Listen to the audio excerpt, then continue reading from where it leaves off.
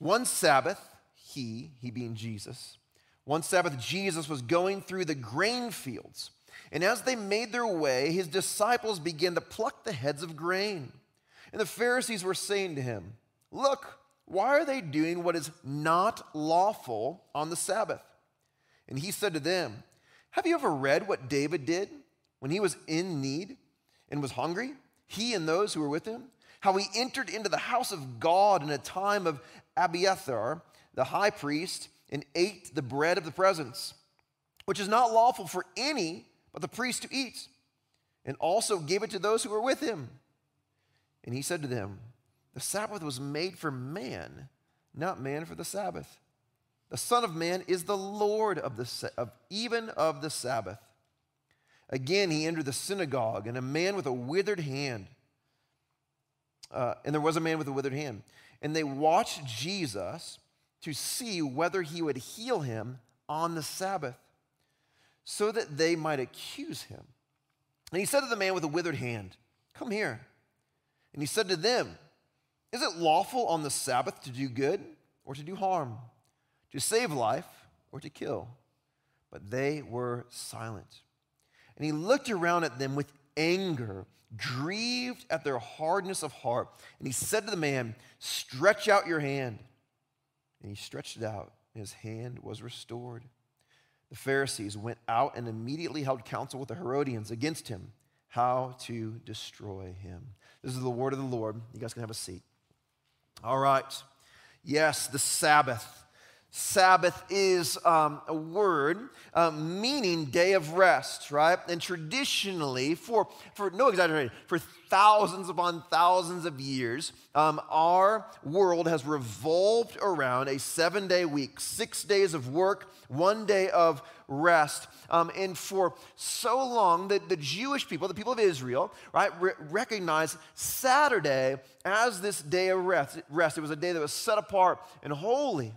And then as Christ comes along and the church is birthed out of that, and so Christians in Acts take this day and they move it to Sunday, the Lord's Day. And so Sabbath for Christians has been on Sunday. And so now today in our modern context in the West, we get not 1 day, we get 2 days. So thanks to our Jewish friends and our Christian friends, we get a whole weekend of Sabbath. And so we work for 5 days, we have a weekend off, and depending on your faith background, one of those days is your Sabbath day, your Sabbath day. Now, if we're just honest right out of the gate, for most of us in this room, the weekend is far busier than the weekday, right? Like your Saturday, Sunday is far more full, far more busy than your Tuesday and your Thursday. That's just the reality of life for many, many, many of us. Like our weekends are jam-packed with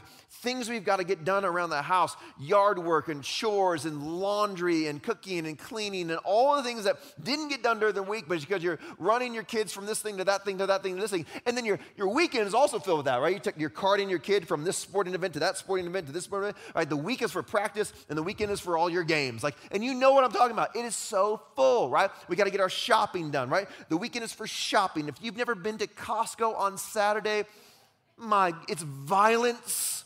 There's nothing Sabbath about it. There are grown men in this room who have fought in wars and I ain't going to Costco on Saturday. They're crazy. There's no way am I going in there. It's a scary place. There's nothing Sabbath about our weekends in the West. There's nothing Sabbath about Saturdays. There's nothing Sabbath about Sundays. It's just not. And we live in Utah, right, where things are actually still closed on Sundays. And what do? Just complain about it. Chick-fil-A closed. I hear it all the time. You know who you are. It's all of you, including myself. We're not good at this. I'm not good at this. Let's just admit it. And even for those of us who do attempt the Sabbath, we're like, all right, we need a Sabbath. It's in the Bible. We're supposed to do it. Let's do it, right? It's like, okay, what are we going to do? I don't know. Put my kid in front of Netflix and go take a nap. Sabbath. Okay, listen to me. Listen to me. You can nap on Sabbath. That's allowed. But a nap is not a Sabbath, all right? We'll talk more about that in a little bit, but that's not how it works.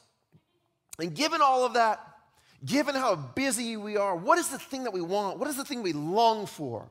right? Given how busy we are and how much we're stretched so thin, what is the thing that if we could have it, what would we ask for? More time. Right? That's what it is. We want more time. If I just have more time in my day, every week, Binger, who's our executive pastor, he's like, man, is there anything I can do for you this week? And it's always like one of two things. I'm like, can you write my sermon for me? He's like, no. Hey, could you add extra days to my week? Could you do that? Could you give me one more day, a few more hours in my day maybe? Right? And neither one has he ever done for me. I don't understand it. We want more time. I need more time in my day. I need more days in my week. I need more weeks in my month. We want more time. But friends, I want you to hear right out of the gate this morning, this is not the solution to your problem. It's not the solution to your problem. More time will not solve your busyness. John Mark Comer, as a pastor in Portland, he wrote a book. He's written a number of books, but he wrote a book called The Ruthless Elimination of Hurry. If you've been around Flourishing Grace, I've pushed this on you 100 times. I think we should read it every single year as a church. The Ruthless Elimination of Hurry. And in it, he says this. He says, the solution to an over-busy life is not more time. It is not what you need. I know it's what you want, but it's not going to solve it. It's to slow down and to simplify our lives around what really matters. The solution is not more, it's less. To slow down and to simplify our lives around what really matters. There's a word for that. It's called Sabbath. That's what we're going to be talking about this morning. Corrie ten Boom said it this way. She said, if the devil can't make you sin, he'll make you busy. And it's true. It's absolutely true. Just look at our culture, look at society, look at where we are as a people, right? We think we're good. I'm not sinning, and yet we're so disconnected from God. We're so disconnected. We have no relationship with Jesus. There's no flourishing in our life. We are withering away. We are tired and we are weary, and yet we're doing all the right things. We're in church. You're here. Right? I'm reading my Bible, I'm praying, I'm going to church, I'm doing all the right things, and yet, man, we're just not connected with Jesus, because if the devil can't make you sin, he's going to make you busy. There is a solution to all of this, though. There's a solution to our hurried lives. There's a solution to our craziness. There's a solution to all of this. The God of all things, the one who has designed and shaped you, built a solution into his creation. For thousands and thousands of years, it has been called Sabbath. Sabbath. The first thing I want you to see this morning, before we get into the text, before we even dive into the text, we got to do some work, because for many of us in the room, this is a foreign idea. Like if we're honest, we've heard of Sabbath, we roughly know what it is, but we really don't know anything about it. We just don't, because that's just our culture. That's where we are. And so I want to kind of define it for us a little bit this morning. The first thing I want you to see is this. Sabbath is a loving gift from God baked into his design.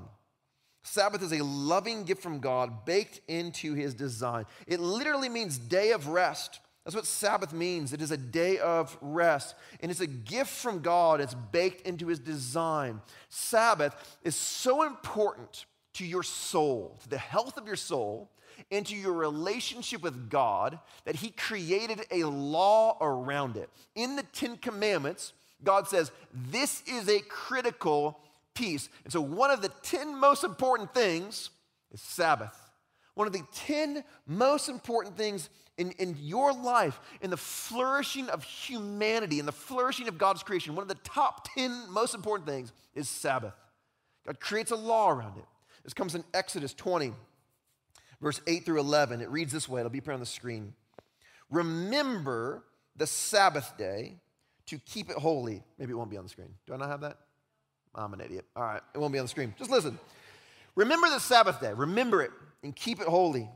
6 days you shall labor and do all your work, but the seventh day is a Sabbath, a day of rest to you, the Lord your God. On it you shall not do any work. What's the rule? Not do any work. It's important. We're going to come back to that.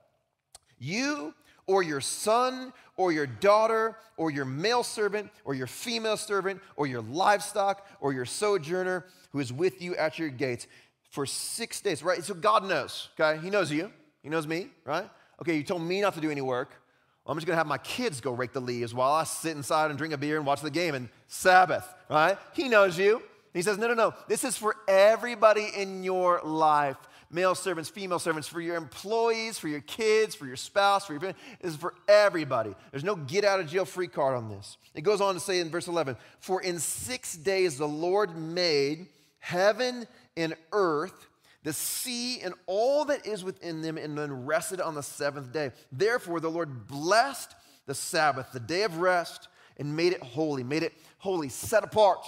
It's unlike all of the other days. It is a day of rest. He has baked it into the design. God has created you and he's created me to be a people who create, to be a people who work, to be a people who build and form things in our culture, who work for the good of our culture. So you go to work or you work at home with your kids, right? We are a people of work and we crave it and we need it.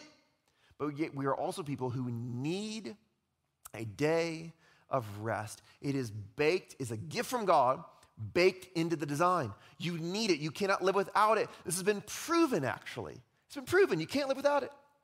In the 1700s, during the French Revolution, the French tried to get rid of the Sabbath.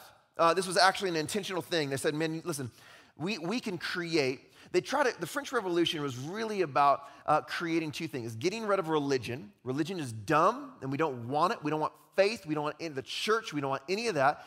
And we want more industry. Industry and science is what's going to move the world forward, and religion is going to hold it back. And so what they did was they created a whole new calendar and a whole new time frame. Like they changed the length of a second and a minute and an hour. They had to make all new clocks. Watchmakers had to adjust all of the watches in France to try to make this thing work. And the calendar was a 10-day week instead of a 7-day week. And so you would work for 10 days, or you'd work for 9 days, and you would rest on the 10th day, right? And so it was like, we're going to get more production out of people, and this is going to disrupt the Christian week. It's going to disrupt the Sabbath. This was actually an intent was to get rid of the Sabbath.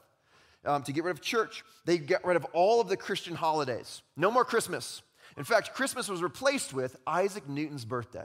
Isaac Newton was now Santa Claus. I don't know how it works, but that's what they did. They replaced Christmas with Isaac Newton's birthday. And here's the thing. We know this. It didn't work. If you go to France today, it's a 7-day work week, a 6-day work week, and a 7th day of rest. The calendars are the same as ours. It didn't work. And in fact, all the people who created that were killed by Napoleon Bonaparte. He was like, you guys are so dumb, I'm going to kill you all. These are like the smartest men in France. But he killed them. It doesn't work. The people said, I can't work for 9 days in a row. It doesn't work. And in fact, since then, study after study after study after study after study has been done on this. And what we found is humans have the capacity, their highest productivity in a work week is about 50 to 55 hours, which, friends, is 6 days. 6 days of work. And after 50 hours, your productivity drops drastically. Even those of you who are type A and you're like, I can work 70 hours. They've tested this. And the truth is yes, you can, but you're not as good. You're not as good. The person who works 50 hours is far more productive or is equally as productive over the long haul as the person who works 70. Because you are designed, it's baked into the design to be a person who works about 50 hours a week and then has 1 day of rest. And the person who takes that day and actually rests is as productive or more productive than the person who doesn't. This has been proved again and again and again and again. We are a people designed. It's a gift from God. It's a loving gift to be kept, to be set apart from all the other days and enjoyed in a very intentional way. This is what Sabbath is. It's a day, a singular day of rest that is to be unlike all of the other days in your week. And if we're honest, we don't have that. You don't, okay? There is not a day in your week that is intentionally unlike all of the other days in your week, okay? And so we need to acknowledge that and realize that we are a people who actually need it. We don't have it, and therefore we are just overloaded and tired and weary and rushing and moving and going because we don't have it. It's a gift from God. It's baked into the design. We'll talk more about what it looks like to intentionally implement this in a bit, but we got to get into our text for this morning. So here's what happens in our text for this morning. So this is Mark chapter 2, verse 23. One Sabbath. So this is on Saturday, right? For Jesus in first century Israel, right? Sabbath would have been on Saturday. One Sabbath, he was going through the grain fields, and as they made their way, his disciples began to pluck the heads of grain.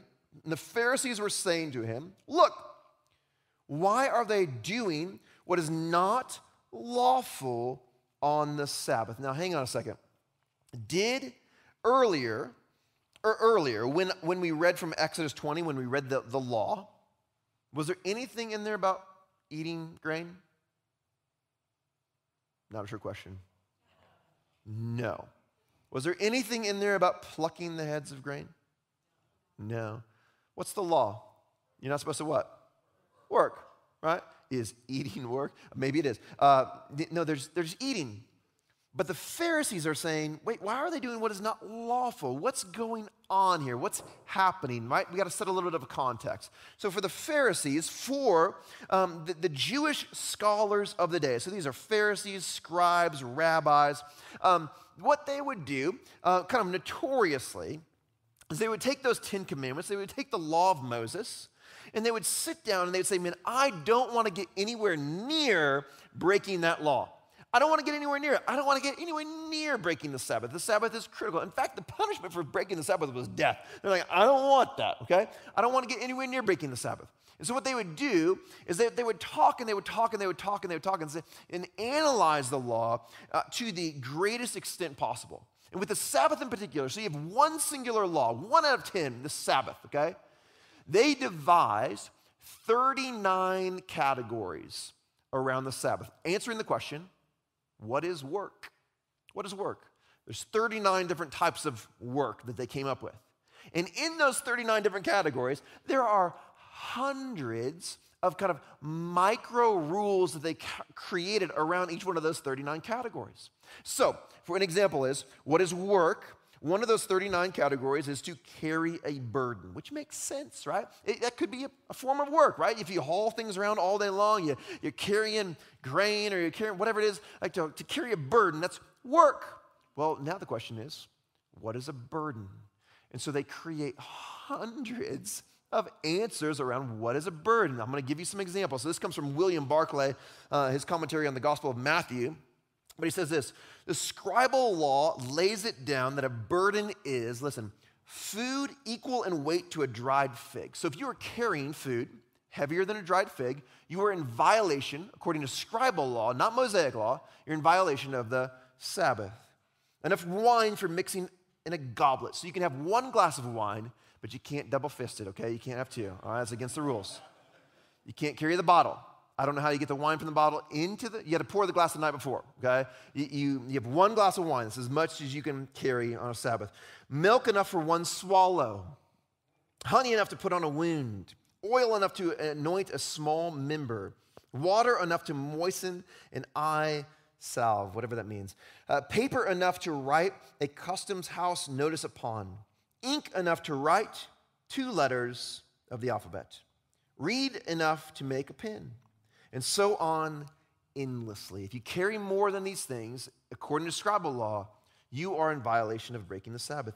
So they spent endless hours arguing whether a man could or could not lift a lamp from one place to another on the Sabbath.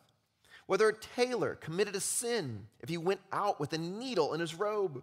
Whether a woman might wear a brooch or false hair. Even if a man might go out on the Sabbath with artificial teeth or an artificial limb. Is he carrying a burden if he's got his fake teeth in? If a man might lift his child on the Sabbath. These things to them were the essence of religion. Their religion was a legalism of petty rules and regulations. So, now that we have some context, I want you to realize this. These are the men who are asking Jesus, these are the men who sit around for hours coming up with all these micro rules, the men who sit around for hours debating what is work? Well, work is a burden. What is a burden? They sit around for hours discussing these things and wrestling through these things and debating these things. These are the men asking Jesus the question, why are your disciples doing what is not lawful on the Sabbath? Why are they doing this? The second thing I want you to see this morning is this. Sabbath is a loving gift from God to be enjoyed, not a chore to be completed. Let me say that again. Sabbath is a loving gift of God to be enjoyed, not a chore to be completed. Sabbath is a loving gift of God to be enjoyed, but religion turns it into a chore to be completed. Right? The idea of taking grain from as you're walking through the field and popping it in your mouth, right? That's against the scribal law. It's not against the Mosaic law. And these Pharisees have kind of created this whole thing. But does Jesus argue that? Does Jesus say, well, I don't think that's against the Mosaic law, like you've created this thing, and so let's sit around and debate for hours what is work and what is burden. No, he doesn't even engage in it. He doesn't answer their question. He takes them into the Bible and he says, hang on, have you heard the story? Which of course they have. Have you heard the story about King David? This comes from 1 Samuel. Have you heard the story of King David, 1 Samuel 21, where he enters into the temple, which he's not supposed to do, okay? And he takes the bread of the presence, which is absolutely not okay. It's not okay. And he eats it, which is even more not okay. And he gives it to his men, which is even more not okay. The bread of the presence was God's bread. It was set aside for God. And the only one who could eat that bread was the high priest. And when he took it, when he removed it, he replaced it with a hot, fresh loaf of bread. It was God's bread. And only the most holy man was allowed to consume it after it had been cooled and was sitting there for a long time. But David goes in and he's hungry and his men are hungry. And they've been going hard and they're starving. So they take the bread.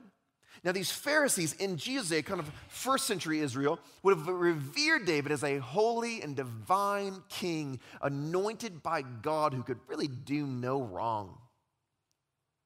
And so what Jesus is doing here is he's trying to open their eyes to see something. He says, okay, so in your eyes, David did no wrong because he's holy and divine. He's the king that God has given the people. Do you know who I am? He goes on to say he's the Lord even of the Sabbath, and that his men who are with him are just plucking grain heads. They're not going to the temple and eating the bread of the presence. They're just eating some grain in the field. You're missing it. You don't understand that this is a gift that's been given to you by the hands of God. And not only that, the gift of God is right in front of you. I'm right here with you. The divine King who has come, the Messiah, the Savior King, is right in front of you. Not only has their empty religion blinded them from seeing the loving kindness of God and the gift of the Sabbath, it has blinded them from being able to see the loving kindness of God right in front of them. Jesus is standing right there in the flesh, the Lord of the Sabbath, and they're treating him worse than David. Jesus goes on to say this. He said to them, the Sabbath was not made for man. The Sabbath was made for man, not man for the Sabbath. Sabbath was made for man, not man for the Sabbath. So the Son of Man is the Lord even of the Sabbath. Jesus is saying, I am the Lord of the Sabbath. I'm the greater king, greater than David. I'm the maker and the owner, the rule giver. For the Sabbath, it's mine. And I made it for you because I love you. Sabbath is a loving gift of God to be enjoyed, not a chore to be completed. It was made for you. You were not made for it. Now, some of us in this room grew up in a religion that was very, very much all about the Sabbath. The Sabbath, as a young child, the Sabbath was kind of forced upon you. You do not have good memories of the Sabbath. Sabbath, the moment we began talking about it, kind of in your mind, all these like flooding memories of childhood came back in, and you're like, oh my gosh, I don't want to talk about this, right? It was the day of the week that you were not allowed to go outside and play with your friends. It was the day of the week that you were not allowed to watch TV. It was the day of the week that you were not allowed to play video games. It was the day of the week that you was set apart and you weren't allowed to do anything fun. And when you think about Sabbath, that's what you think about. And friends, I just want to challenge you, if that's you this morning, if that's true of you, I want you to crinkle that memory up and throw it away, because Sabbath is a loving gift that's meant to be enjoyed, and religion removes all the joy from Sabbath. Now, some of you aren't that. You grew up in a house, maybe your parents were religious, but you didn't practice Sabbath. Right? The weekend for you was then go out and play for as late as you want, go wherever you want until mom calls you home, until the sun goes down. Like that was the weekend. You're like, party. Like that's what the weekends are for, watching football and eating big meals and just playing with friends. But you know, Susie down the street, her parents never let her go out because it was Sabbath. And even still, in your mind, Sabbath is this thing that is linked to religion. It's this kind of killjoy. It's this thing that, it confines you and constricts you. And this is what the Pharisees are pushing. It's this idea that Sabbath is something that removes our joy. It's not a gift of joy that is meant to be enjoyed.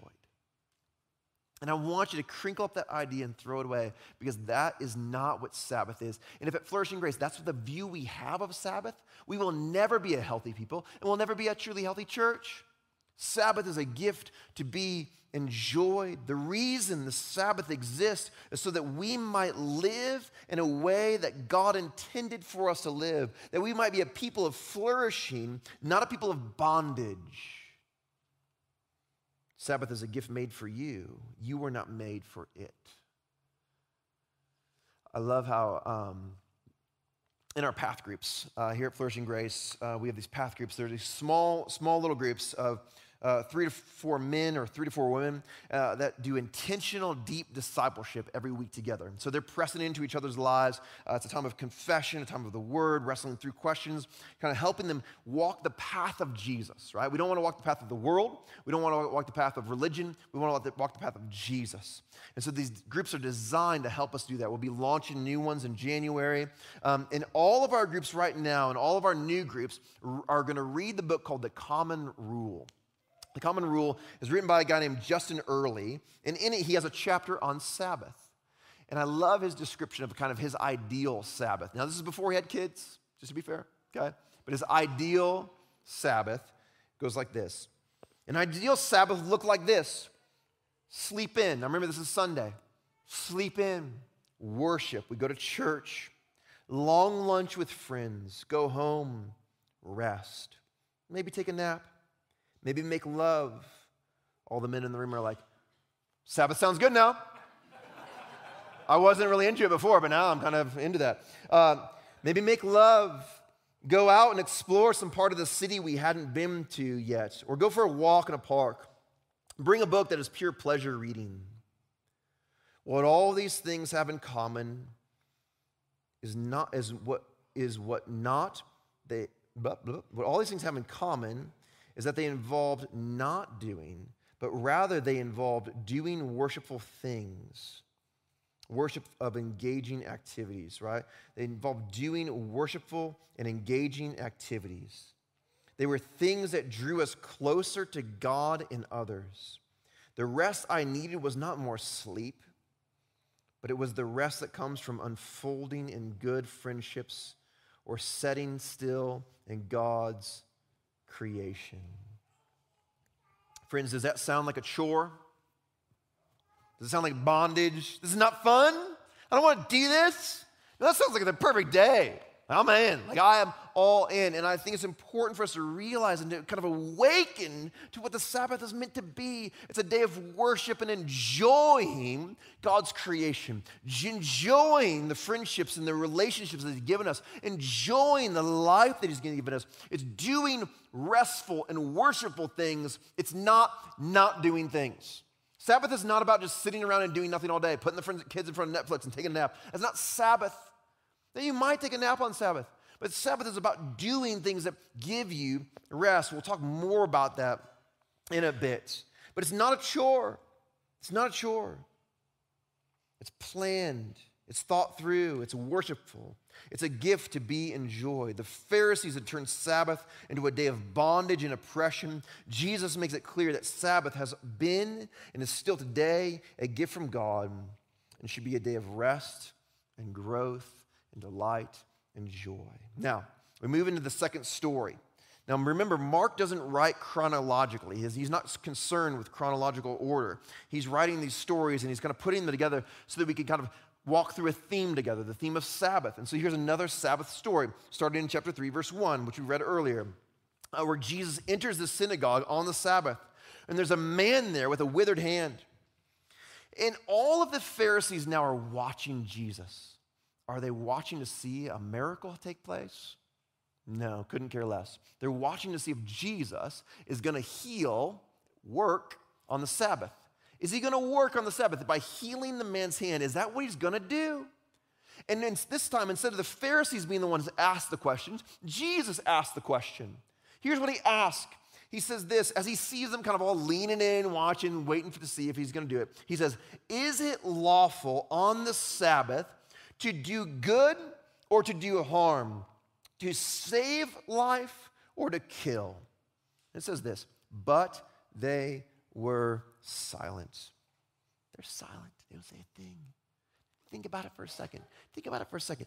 These are the men who loved to sit around ad nauseum and answer questions and wrestle through questions and debate questions just like this one. And they don't say a word. Why? Because they don't give a rip about the Sabbath. They do not care. They absolutely do not care. For them, it's a merit badge to be earned, not a gift to be received. And what they want in this moment is to show everybody, I have the merit badge and Jesus doesn't. So they sit there and they're quiet and they're like, please heal the man, please heal the man, please heal the man. Not because they give a rip about the guy, they just want to show everybody that they're better than Jesus because they got the merit badge called Sabbath badge, right? They got a little Boy Scout sash and they got the Sabbath badge on it. That's all it is to them. And this infuriates Jesus. It says, and he looked around at them with anger. He's angry. Jesus is genuinely furious. He's grieved at their hardness of heart. And he said to the man, stretch out your hand. And he stretched it out, and his hand was restored. The Pharisees went out and immediately held counsel with the Herodians against him, how to destroy him. So how does Jesus, in this moment of, I can't believe how selfish and stupid you are. What does he do in this moment of frustration? Does he lash out at them? Scream? No. He heals the man's hand. In this moment of anger, Jesus demonstrates his love, and he demonstrates what Sabbath is really all about. This is the last thing I want you to see this morning. Sabbath is a loving gift of God for your healing. Sabbath is a loving gift of God for your healing. So Sabbath is a loving gift of God. It's a loving gift of God baked into the design. It's a loving gift of God that is meant to be enjoyed. It's a loving gift of God for your healing. We are a sick people, whether you realize it or not. You and I, we have a disease, and we can't get out of it. There's no cure. You're never going to find it. John Mark Comer, in that book, The Ruthless Elimination of Hurry, put it this way. He said, ultimately, nothing in this life apart from God can satisfy our desires. We are an unsatisfied people. Tragically, we continue to chase after our desires ad infinitum. The result, a chaotic state of restlessness, or worse, angst, anger, anxiety, disillusionment, depression, all of which lead to a life of hurry, a life of busyness, overload, shopping, materialism, careerism, a life of more, which in turn makes us even more restless. The cycle spirals out of control, and it is for so many of us in this room. We are people living out of control. We are people living racked by anxiety and depression. We are people who are constantly anxious because Monday's coming, anxious because the weekend's coming. This is how we view it. We're an anxious people. We have no idea that we are people who are withering away, trying to get more. We just need more, just need more, just need more, just need more. All the while, we are the ones withering away. And Jesus says, stretch out your hand and take the Sabbath. It is a free gift of God for your healing. Sabbath is a gift that stops this cycle and reminds us of the only real source of salvation and healing, Jesus. It reminds us of him. Sabbath reminds us that he's all we need. I love how Paul puts it in Colossians 2, 16 through 17. Paul says this. He says, therefore, let no one pass judgment on you in questions of food and drink, or with regards of festivals or the new moon or a Sabbath. These are a shadow of the things to come, but the substance belongs to Christ. Sabbath points us to Christ. He is the substance. Jesus has purchased our rest. He is our rest. We are now free. We are free people because of Jesus' completed work on the cross. When Jesus breathes his last, he says, "It is finished." There's no more work. There's nothing more to earn. There's nothing more to gain. There's no more status. There's no more money. There's nothing more that's going to bolster your identity. It is finished in him. It's completed in him. There's nothing more for you to gain. There's no more forgiveness. He is the rock that we can build our life upon. And because we've built our life upon the rock, we can rest. He is our rest. Jesus is our rest. And for those of you who are in Christ, you should know this by now. For those of you who don't know Jesus, for those of you who haven't given your life to him, listen, everything, all of the anxiety and all of the desires of the human heart find their end in Jesus. He is what our hearts are most hungry for. He is what our lives are most thirsty for. He is the rest we are seeking. His yoke is easy and his burden is light. Come to me, all who are weary, and I will give you rest. This is our Savior. It is who he is. And so when we take Sabbath, we are declaring, when we practice Sabbath, we are declaring that there is no more work to do because Jesus has done it for us. Now the reality is, listen to me, for those of you who are listening to this and you're like, man, I'm in, I want it, you're going to begin to do this and you're going to quickly realize, oh my goodness, I can't get it all done. Like 6 days a week is not enough. And that's a good thing because what I said at the beginning is also true. 7 days isn't enough either. You're never going to get it all done. You can't get it all done. And to believe you can is to believe a lie. And to live as though you can, to live, and if I just had a little more time, if I just could do it a little bit more, if I just was a little bit more productive, it's to live a lie. And so many of us in the room are living a lie. You can't get it all done. And so, as Christians, we rest in the one who can and who already has. That's what Sabbath is. It's declaring the gospel over our lives as one day a week that's set apart as holy. Again, Justin Early in the Common Rule puts it this way. He says, place habits, or these practices, things like Sabbath, before love, and you will be filled with legalism. But place love before habits, and you will be filled with the gospel. God's love for us can really change the way we live. But the way we live will never change God's love for us. I want you to hear this. For those of you in the room, you're like, man, I can't slow down. I'm terrible at this. I'm not good at the Sabbath. I'm just not good. Listen, your inability to Sabbath will never change God's love for you. It won't. But if you will allow it, if you will receive the gift of Sabbath and you'll open it up and you'll actually practice it, it will change you. God's love will change you. You will see the gospel in a new way. You'll live the gospel in a new way. Real Sabbath changes lives. It reminds us that we can't do it all, but we have a God who can and has. Sabbath reminds us that we have nothing to prove. Sabbath declares that we do not have to work because Jesus has done that for us. Our identity is secure in who we are as followers of Jesus. It is complete in his finished work on the cross. Does your life, does your weekend declare that? If I ask your kids, does your weekend declare that? If you ask my kids, they'd be like, I don't know what that means. Genuinely, I know it doesn't. I know it doesn't. For most of us in this room, the answer is simply no. But my hope is that today, is kind of as we we lift our heads out of the weeds of religion and we say, and we have a new grasp, a new vision of Sabbath, and we say, man, I want that. That looks good. Like I'm in for that. That we would begin to say, okay, I want it. Now what do I do? What needs to change in my life? I'm going to quickly, we're out of time, so I'm just going to give you kind of 4 quick things.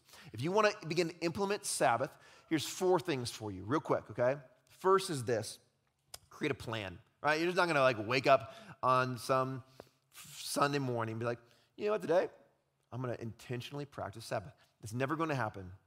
You're not that good, and neither am I, okay? You need a plan, right? What day are you going to do it? Some of you work on the weekends, right? Maybe there's a better day of the week. What day are you going to do it? What time are you going to do it, right? For those of you who have, some of you got kids, some of you are single, some of you are married, what time works best for your family, right? A lot of people say, man, I want from kind of sundown Saturday to sundown Sunday is like a good time frame for this because it gives me all day Saturday to prepare. I can get the things done that need to get done, or at least come close to getting the things done that need to get done in order for me to rest.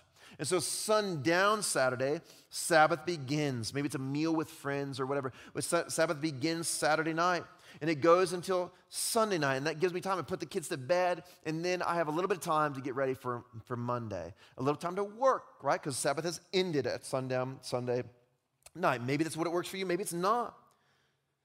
What activities are you going to do? What's your plan, right? Sabbath is not about not doing. It's about doing restful things. What gives you rest? I love Rabbi Abraham Heschel. He's kind of a more modern day rabbi. He's a rabbi kind of in the 60s. He said it this way. He said, a man who works with his mind should Sabbath with his hands. And a man who works with his hands should Sabbath with his mind. This idea that if your job requires you to kind of sit at a desk and think, and calculate, or whatever all day long, your Sabbath should look like a day of working with your hands, going on a hike, picking up hobbies that involve physical activity or working in some way with your hands or creating, building, painting, right? Whatever it may be. But if you're somebody who works with your hands all day, you're constantly laboring, you're working with your hands and you're building and crafting all day long every day, your Sabbath should be something that's Sabbath in your mind. It's time of reading and reflecting and meditating. Maybe it's a game of chess or whatever. Sabbath should be in your mind. That's sitting still in silence and solitude. It's getting away and resting with your mind. What is your plan? What gives you rest? What day, what time, what activities are you going to engage in? Next, tell people. Engage with others. This is why path groups are great. Again, I'm selling path groups because they genuinely have. Do you believe this will work if you do it with your path group? But maybe you're not in a path group. What does it look like to do with your family? Sabbath is so much easier and better in community. So you can kick off your Sabbath with a community meal on Saturday night or end it with a community meal on Sunday night, filled with scripture and prayer and a time of kind of acknowledging and inaugurating the Sabbath. In that book, The Common Rule, Justin Earley talks about, he's got boys now. And so on Saturday night, they light a candle as a family. They do this as a family. And then one of the boys gets to put the candle out. And it signifies, as the candle goes out, the work is done. Sabbath has begun. All right, so they're doing this together as a family. They're doing it in community. Next, real rest takes real work. We have to work at this. There's the work of preparation, right? We've got to be ready. Listen, if you don't spend your Friday night, your Saturday wisely getting ready for this, you're just going to be stressed out all day, wishing that you could do work, right?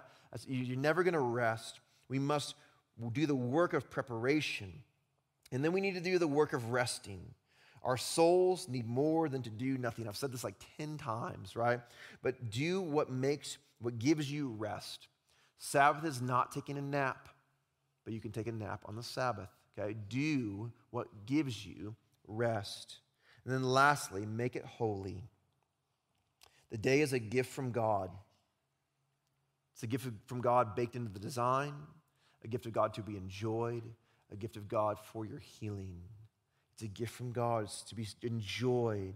So enjoy it fully and worship Him all the more. How you end the Sabbath is as important as how you begin. End with family prayer or journaling prayer, declaring all the ways God gave you rest that day, thanking Him for such a sweet, sweet gift. And it is a gift. That's what I want you to see this morning. Sabbath is a gift. And it will change your life if you will open it and you will receive it. It's a free gift. There's nothing that you have to do to receive it. God wants you to have it. He wants you to take it and to use it for your good and for your joy, and for your delight, and for His glory.